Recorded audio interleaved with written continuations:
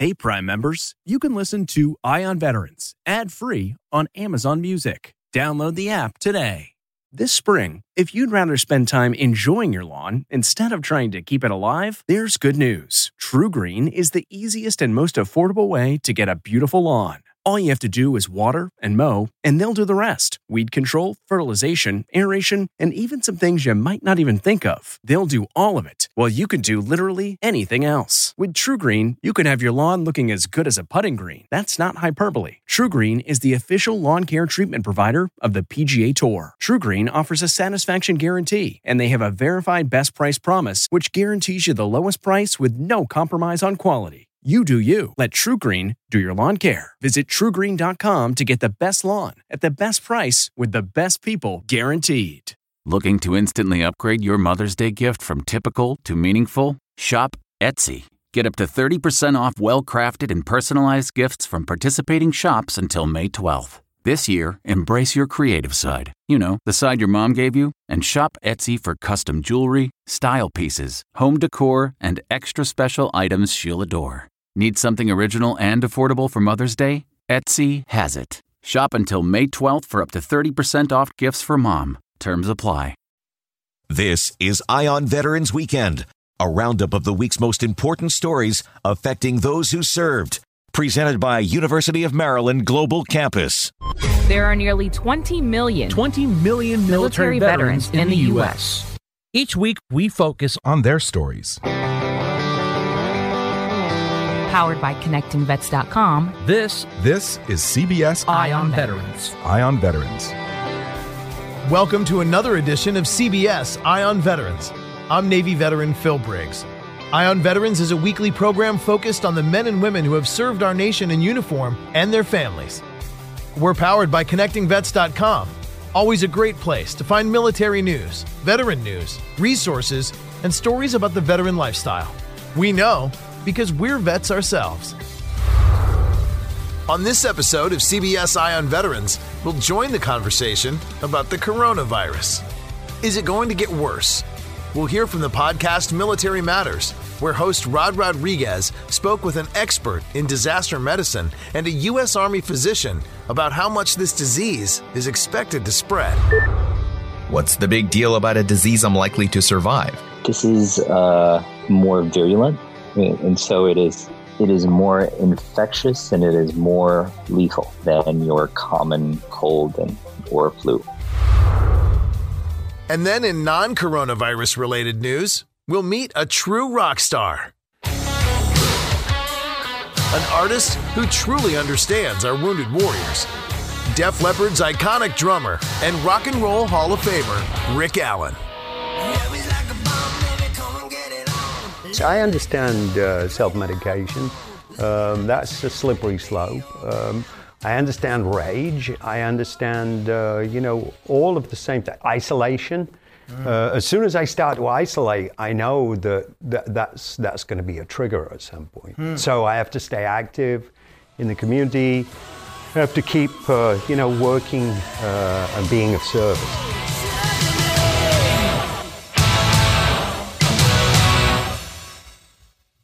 So welcome to what is probably the strangest era any of us have ever experienced. I'm not only doing this show from my house, but I'm actually forbidden from going to our Washington, D.C. studios. In fact, in many cities, we're now forbidden from gathering in groups, going to restaurants, bars, having coffee in coffee shops, doing yoga at yoga studios, working out in the gym. It's like we're living in a movie. And recently, my colleague at ConnectingVets.com, Army veteran Rod Rodriguez, did a seriously interesting podcast about the coronavirus.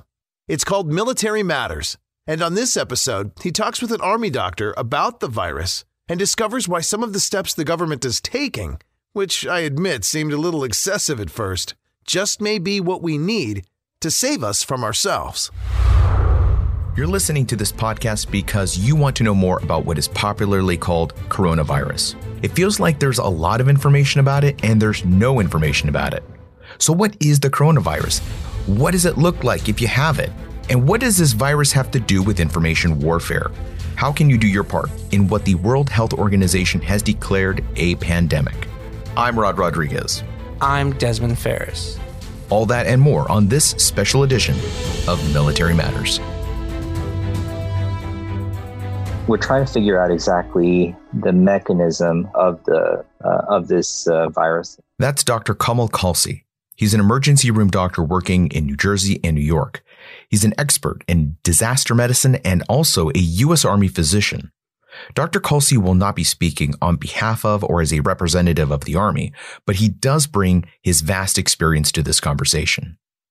It seems that it starts to replicate heavily within the lung tissue. It causes, at least on X-ray or CT, sort of this patchy ground glass type infiltrate, again, on the X-ray and CAT scans. So it looks like a bad pneumonia. It looks like maybe almost like an ARDS type of picture, acute respiratory distress, where your body mounts this huge inflammatory response in response to the infection. And sometimes the inflammatory response is what actually gets you even sicker and prevents you from oxygenating, and you become hypoxic and then you die.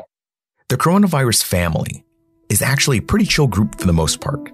Most of the viruses in that family are relatively harmless. Again, for the most part, they account for a quarter of all the colds that we get.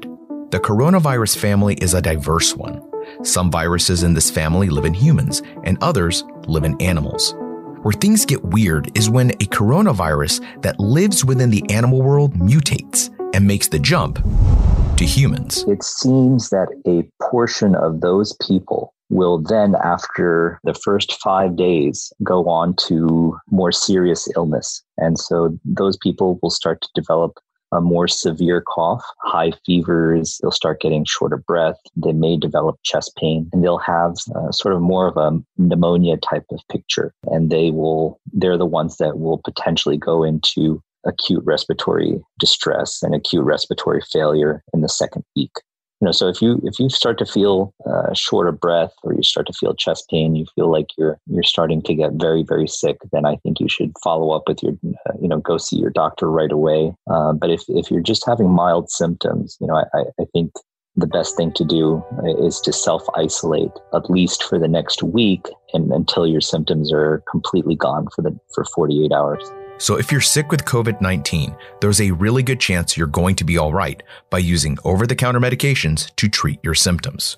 Essentially, we just have them treat their symptoms with what they would normally take for a cold and flu, stuff that's readily available at your local pharmacy, with good instructions to come back if their symptoms get worse. So if they start developing really high fevers, they start getting short of breath, or they start developing chest pain, then they need to come back and let us check them out. And at that point, we would have to take some more significant measures. But for the vast majority of people, they should just be able to treat this with what you normally would treat a cold and flu.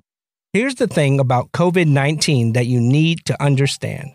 Most people can contract SARS-CoV-2, develop COVID-19, and be okay. The mortality rate is relatively low for folks under 50 and healthy. But here's the part you need to consider if you're asking yourself, what's the big deal about a disease I'm likely to survive? The big deal is actually two parts. The first part is all about the spread. This is more virulent, and so it is more infectious, and it is more lethal than your common cold or flu. There's a value that's called the R0 that describes the infectivity of a particular agent. The R0 value is a mathematical term that indicates how contagious an infectious disease is. It's also referred to as the reproduction number. As an infection spreads to new people, it reproduces itself. The R0 number tells you the average number of people who will catch a disease from one contagious person. It specifically applies to a population of people who were previously free of infection and haven't been vaccinated, like all of us. If a disease has an R0 value of 5, a person who has the disease will transmit it to an average of 5 other people in their community. So the R0 value of flu, roughly between 1 and 1.2, the infectivity rate of this is somewhere between 1 and 2. We think it may be closer to 2, but some of that data is still coming in. Something like measles has infectivity rate that is significantly higher, but this is not something that we really should be waiting around to collect data on. I think we have enough data from all over the world to show us that this is going to be something bad, and this is something that if we don't take drastic measures for right now, is going to leave a lot of people dead, unfortunately. So part 1 of what's the big deal about a disease I'm likely to survive is that the R0 value or reproduction rate is likely higher than the flu. We don't know exactly because we can't test for COVID-19 everywhere. The only people getting tested are folks with the worst symptoms. So it's very possible that the R0 value is way higher. So how do we know who has the coronavirus? Are people really walking around sick and untested? When we come back, we'll hear more about the secondary effects of this outbreak and meet someone who was showing all the signs, but was still denied a test for COVID-19. That's ahead when CBS Eye on Veterans returns.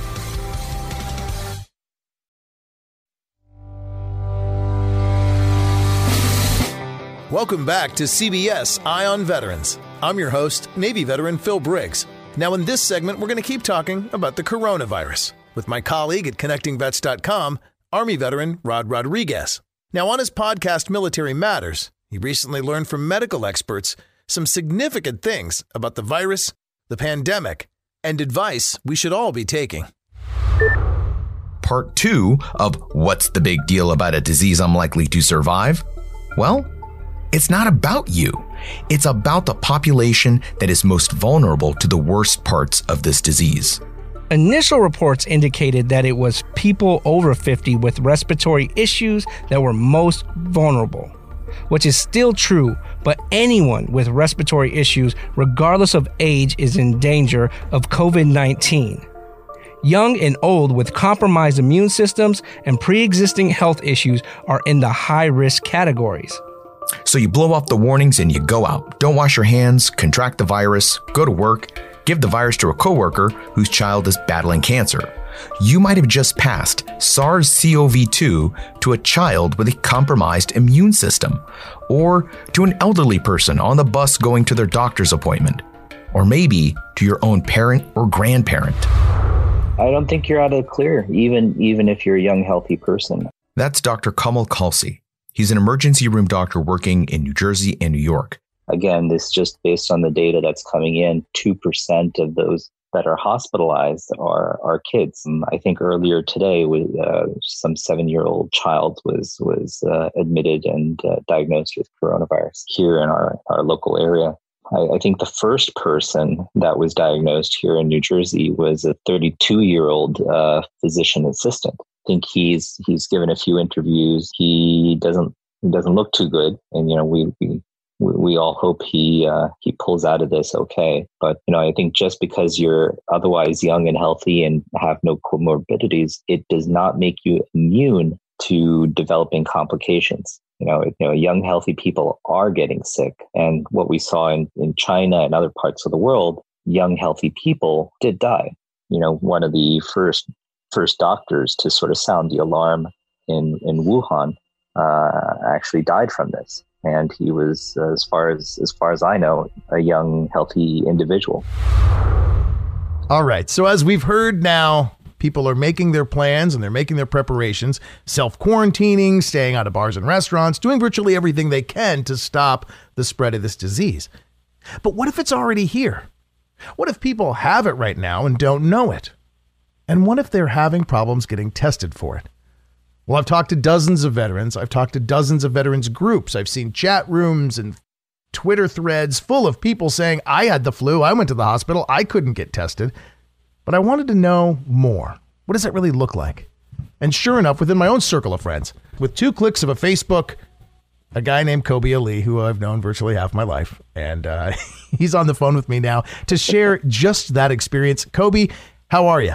Well, I'm feeling much better, Phil. Thank God. It was a rough run there for a few, though. I know, man. Like last week's Facebook post said it all. You said that you'd had the flu, basically. You'd had a fever. You'd had nausea. You'd been sick as a dog. Describe kind of when this all started and, the journey you went on. So about a week and a half ago, I, was fine. I had felt nothing. I was working. Nothing had been completely shut down. So I'm in sales. I was doing my thing. And, somewhere towards the middle of last week, I started to kind of feel some symptoms, little scratchy throat, little stuffy, but, we're in allergy season, so I'm still trying not to be paranoid, but towards the end of the week, I started to get all of the symptoms, a little bit achy, headaches, nausea, cough, and then by Saturday, I had broken out with a fever. So I wanted to, then I became concerned. Because, the TV's going, all the things. So I went to an urgent care facility, and they unfortunately did not have the test available, but they were able to test me for strep and the flu, which are, from what I understood, two of the prerequisites for getting the COVID test was to test negative for those two things, which I did. So they suggested, when you can, get yourself to maybe the emergency room and get the test. But at that point, I was feeling pretty bad, so my point was to go home and rest it off. And for a couple days, it was really it felt like an extreme flu, the whole fevers, aches, severe cough, the whole 9 yards. So a couple of days later, I called my doctor and asked, should I go get the test or should I continue to quarantine? And he said, well, since you've tested negative for the other two things, you should definitely go get tested because, it would help to understand community spread and things of that nature. So I went to the Frederick Memorial Hospital, and it was told that, yes, they had the test there, and told them my symptoms and everything. They asked me the standard questions about travel and all of those things, and then I was waiting to be seen. When I was seen, the only questions they asked me were, had I traveled overseas or had I knowingly been in contact with anyone that had contracted the virus, for which, I was like, no, obviously. But at this point, I think that I was thinking that those questions seem a little late in the game. Here we are in March. I think the foreign travel thing is a little out of the bag. We are clearly in a community spread situation. But they literally, even though I was still exhibiting all of those same symptoms, told me that because I did not meet the requirement for a test because I hadn't been out of the country and I had not knowingly contacted anyone with the virus, which was completely shocking to me. Shocking to me as well, because explain to me, give us a little context about where your sales region is. I mean, you're next to Washington, D.C., one of the most international cities in the world. Absolutely. Yeah, and I'm a regional manager I'm completely all over Washington, D.C., Maryland, and Delaware all the time. And even most recently, I've, taken a trip up to Boston for business. I had a little minor surgical procedure just within 10 days before. So I let them know all of these things, but that in concert with the obvious, symptoms I was exhibiting didn't do anything. And I felt like it was kind of like, the killer's in the house, but we're locking the doors and windows as if that's going to stop it from harming us. Now, you did everything you could to sort of prevent this, and I'd imagine the self-quarantine just wasn't even an issue because you were sick as a dog. But yeah, were you able to, do you think, stay within a small footprint and not spread this? Yeah, I mean, I have pretty much been hunkered down with myself and my daughter since, for almost a solid week. And days even leading up to me feeling these symptoms, we had kind of been locked in place. So, I mean, who knows at this point? And my whole, it was very eye-opening to me because my thought was, if this is happening, if people that are exhibiting symptoms aren't able to get tests. How big is this thing, and how many of us have actually truly been exposed? As you look at this in the rearview mirror now, do you suspect that as a young, healthy individual, you may have just survived COVID-19? I mean, honestly, it kind of feels that way, knowing that I didn't have the flu, I didn't have strep. I mean, I would imagine that is exactly what it was. And if I look back at other friends and colleagues that I've known that have had sort of a mysterious illnesses going back to even January, I mean, who knows? You know, and a lot of people, when you get the flu, you kind of self-diagnose a lot of times. You know the symptoms, and, you know, you don't feel like going through the rigmarole if you feel like you can survive it with a little Theraflu, and maybe people actually had COVID-19. And that's the hard part of it, because our response to it was so late in the game that I feel like who knows where we truly are in the numbers of who's truly contracted this and has been exposed to it. Maybe the silver lining here is we'll all get a couple extra minutes at home and with our loved ones that we might not have normally had. And who knows, you might actually catch up with that elusive creature you live with called a teenage daughter. I know, the ever-elusive creature. But, yeah, I know it's not the worst thing in the world to actually have to, you know, pick up the phone and say hello instead of just typing.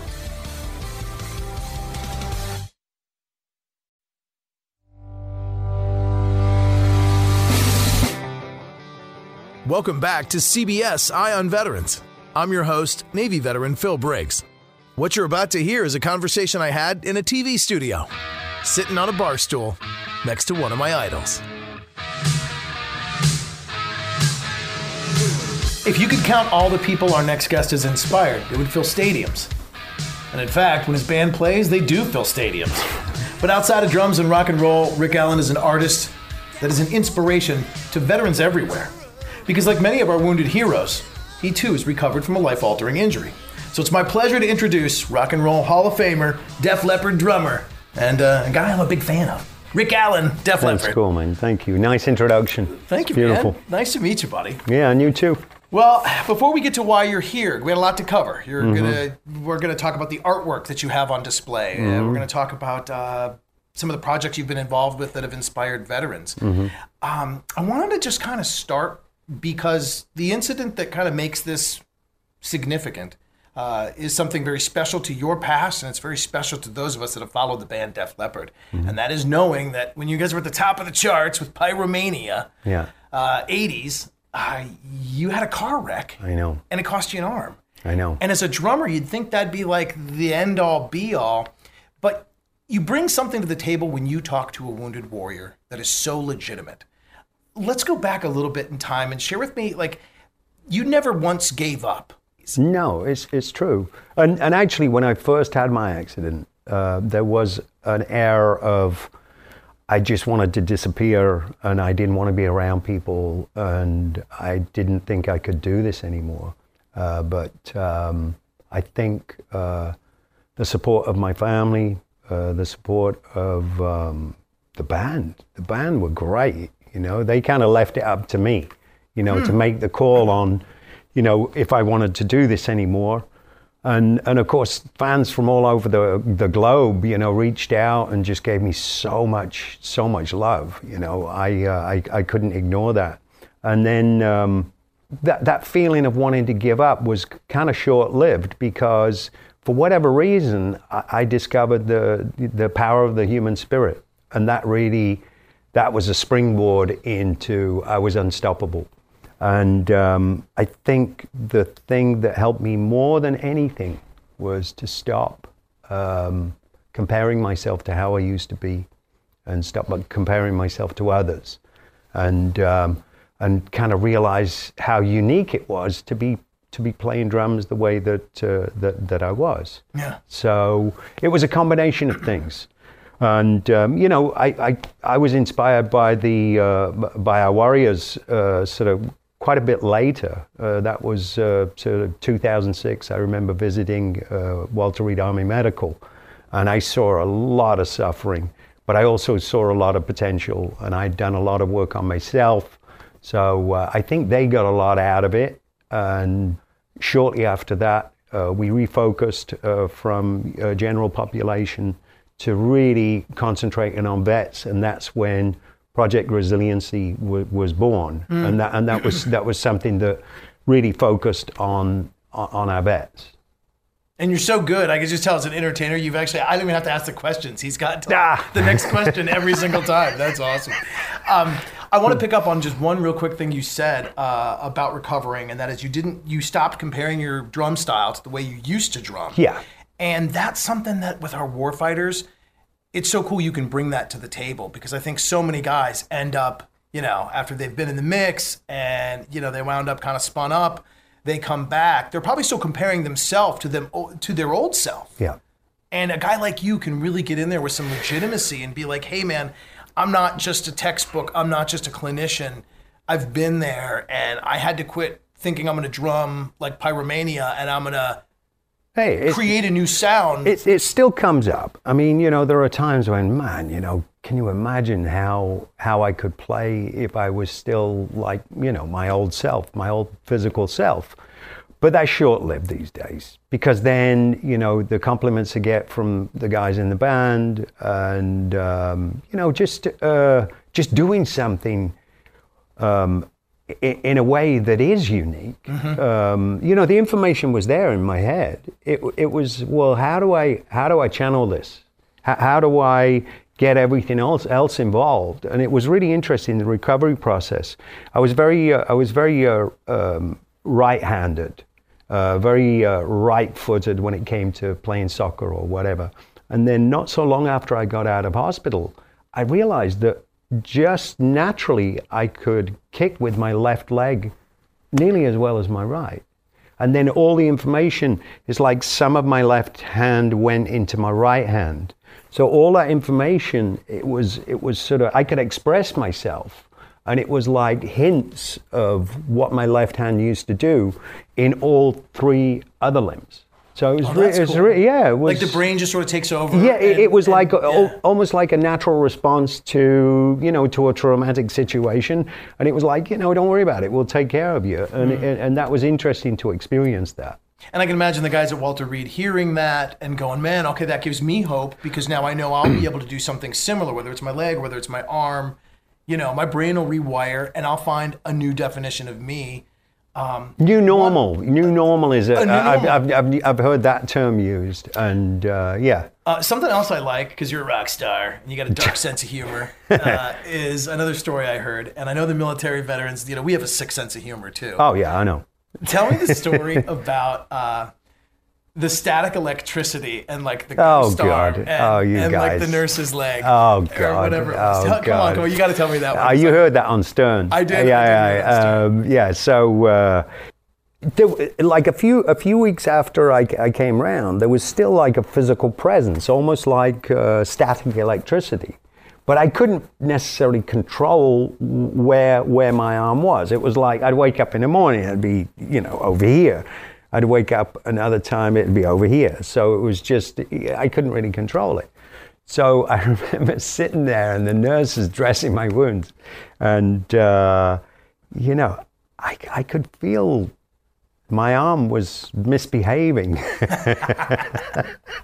And I couldn't do anything about it. So I looked up and I said, I think my hand is up your skirt. And she just looked at me and she said, I know. Oh, she could feel it too. Yes. Oh my God. It was really, yeah. Talk about giving a military veteran some hope. No, you'll be able to do that, guys. No, I mean, the addendum being, it really wasn't me. Yeah, right. No, it wasn't. It was just. But then, unfortunately, after a few weeks, that static electricity started to shrink back into my body. I still feel, what the guys call, phantom pain. Yeah, I said phantom limb. Phantom limb. Same thing. But it's not an actual physical presence. So, okay. So I was lucky to experience that. I mean, the physical presence. Of course. You do. You were lucky to experience it either. Oh, way. God. It's all good. You're sick. They're lucky to experience you when you started out at Walter Reed, and you ended up making Project Resiliency. We kind of hinted at it earlier. Yeah. Tell me a little bit about what it is. Project Resiliency is really just concentrating more on the needs of our veterans. It's sometimes more alternative ways of helping people to heal. Equine-assisted therapy is great. We've done ropes course, team building exercises, breathing, meditation. Diet is a big one also, because a lot of the time I find that they're all jacked up on energy drinks. And what we tried to do, the Rippets. Yeah, what we tried to do was settle the nervous system by introducing, say, juicing, or just kind of calming things down a little bit. And the few guys that I know that adopted, some of the things they experienced working with Project Resiliency, they were actually able to start to reduce their meds, which was really impressive. I'm not against it. I think the meds are important, but it's meant to be more temporary and sort of a stepping stone into a sort of a healthier way of life. And we'll be back with more from my conversation with Def Leppard drummer Rick Allen when CBS Eye on Veterans returns.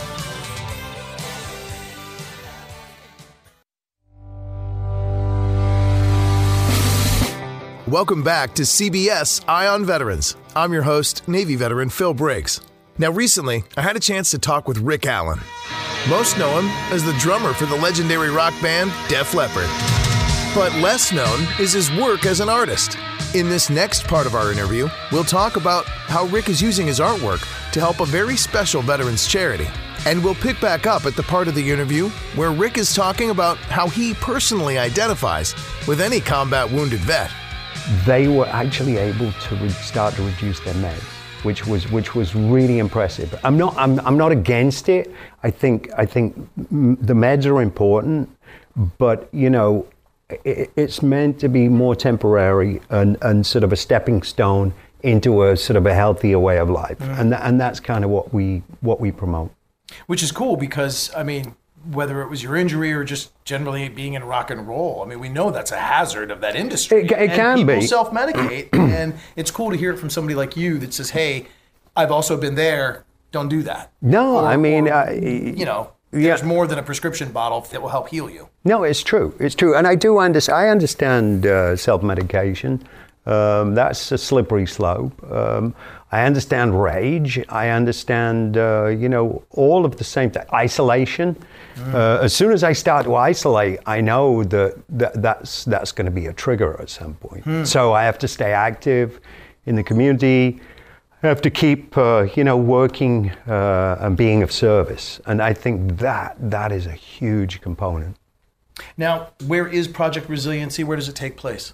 It can be anywhere, but some of the programs that we've implemented are more California-based. Okay, and you can find it at projectresiliency.org. Excellent.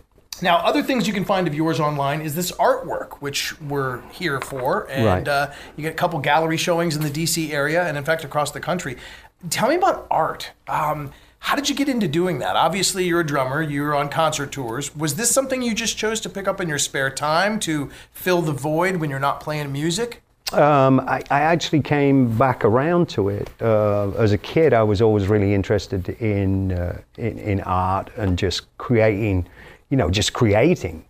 And then I discovered music. So that took a little bit of a backseat. I started getting more into photography. And then more recently, my youngest daughter, I started painting with her and realized that where she goes when she's painting, in the moment, and that really sort of heart-based sort of activity where you can't think of anything, you're just in the moment. I went, that's exactly where I go when I play music. So why can't I do that when I paint? And when I started to paint in that way, of just being in the moment, that's when the magic happens. So, you know, it was, cool. It's great, and it's a lot less physical than playing drums, I'll tell you. Is she a tough critic when you're painting with her? Oh, yeah. Daddy, yeah. That does not look like an octopus. That is what you're doing. No, she sounds like one of you. That's awesome.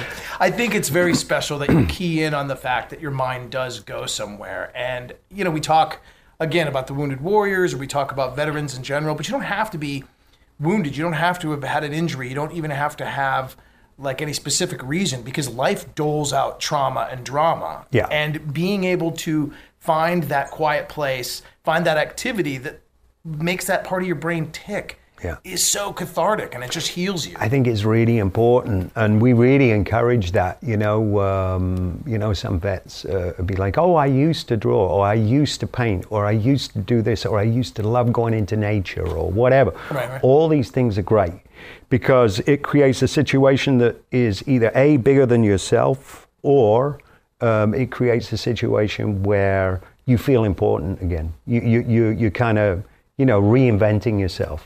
And I think it's important to do that. You know, find other things that make you feel good about yourself. It's sort of funny you say that. I was going to wear my grunt style shirt No, today, it's great. I love it. And I kind of pride myself because, like, you know, as a Navy guy, it was not all that accomplished. I mean, you're not sitting next to a former admiral. That's for damn sure. I was an enlisted grunt, but, you know, I didn't have any major accomplishments. And when I look back now, you know, I keep trying to judge myself. Like, well, was I a good this? Was I a good Navy guy? Was I a good journalist? And I realized that the title I wear most proudly more often than not is dad. And I wish more people got that, not just the veterans, but more people that are going through the stress of life realize that, hey, sometimes just being a dad, I mean, when I strut through the Home Depot and I can find stuff and I know right where the weed killer is, or I can find a wrench in under 10 minutes, I'm a bad man. You know what? Same goes for moms as well. It's like, you know, I really, the term just a housewife just really blows me away, because the times when my wife goes away and she works, you know, she's a singer, songwriter, she's very talented, but when she goes away, I'm both. And my daughter the other day, she accidentally called me mommy, and I said it's okay. I said, you know what? When daddy's away, mommy is mommy and daddy, you know, and we're a team, and that's how we roll, you know. So, you know, I'll pick up the slack, you know, when mommy's not here. So it's cool. I'd love to see what Rick Allen, the housewife, looks like. That's No, one day she came downstairs. She said, "Daddy, I think you need to tidy the kitchen." It's starting to look like a bachelor pad. I'm sure. Well, your art helps support Project Resiliency. Your art also helps people, you know, just feel good when they can have a piece of your artwork. It's at the Wentworth Galleries this weekend in Washington, D.C. There's one in Tysons Corner, Virginia, and one in Montgomery County, Maryland. All right. At the Montgomery Mall, Westfields, Montgomery. Both really nice malls. Yeah. And I can honestly say there was a moment, my high school's right next to the mall where you're going to show in Maryland. And I'm not going to lie, there's a couple moments when you may have made me late for class, when you may have been taking a couple laps around the parking garage, listening to some Def Leppard back in the day, trying to put a make on something. You know, it was your fault, buddy. Right. Yeah. Now, what you couldn't see there was Rick putting his thumb and forefingers together like I was smoking a little Mary Jane. And that was reaching over like I was trying to get a kiss. Do you have a favorite piece that's in this collection that you're... Right now, I did a Neil Peart right after when I heard, you know, out of all the drummers, he's probably, you talk about me being inspiring. You know, he inspired so many drummers. Yeah, man. Yeah. So anyway, I did a really nice big piece, and it's actually here in DC with me. Cool. So hold the bidding on that one. I want to get in on that action because I fancy myself a little bit of a drummer myself. So cool. I would like to that's great. Do that. Rick Allen, I could talk all day, man. For all the stuff you've done for the veterans, for all the stuff you've done in the mental health space, for helping us feel better, and for all the inspiration you give through art, I can't thank you enough. That's cool, man. I really appreciate it. Good to meet you, Brian. All right, and you too. You can see all of Rick's artwork by going to wentworthgallery.com, and owning a piece of it will also help our veterans through the work of projectresiliency.org. You can also hear this full episode at connectingvets.com. Look in the audio section for CBS Eye on Vets. I'm Phil Briggs. Join me again next weekend for more great veteran stories on CBS Eye on Veterans. Eye on Veterans Weekend has been presented by University of Maryland Global Campus. Choose from 90-plus programs and specializations to accelerate your military or civilian career, and find out how our dedicated military and veteran advisors can help you navigate your benefits to save you time and money. University of Maryland Global Campus. Find out how we're made for you. Visit umgc.edu.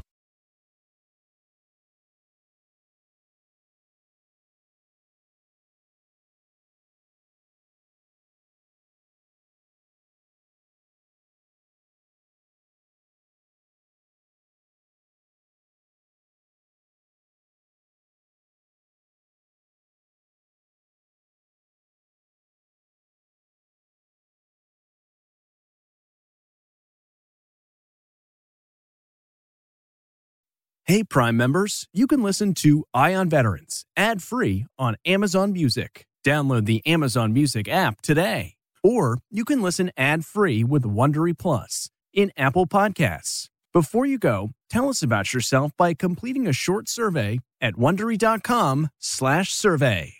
Who would want to kill their mother and their little sister?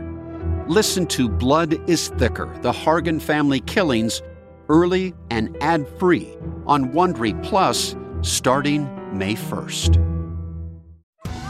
Are you ready for an all-new season of Survivor? You better be, because Survivor 46 is here, and it's 90 minutes of twists and turns you don't want to miss. Better yet, after each episode, there's a brand new episode of On Fire, the only official Survivor podcast. Each week, we go behind the scenes of the episode's biggest moments, taking you into the how and the why things happened. And this season, we're very lucky to be joined by an expert, the winner of Survivor 45, Dee Valladares. What is up? I'm thrilled to be joining this team and to be giving you my take on how and the why players made the moves they did, what it takes to outwit, outplay, and outlast, and to ask Jeff some questions, because even after 26 days out there is still a lot for me to uncover. Bring it, Dee. Listen to On Fire, the official Survivor podcast, wherever you get your podcast.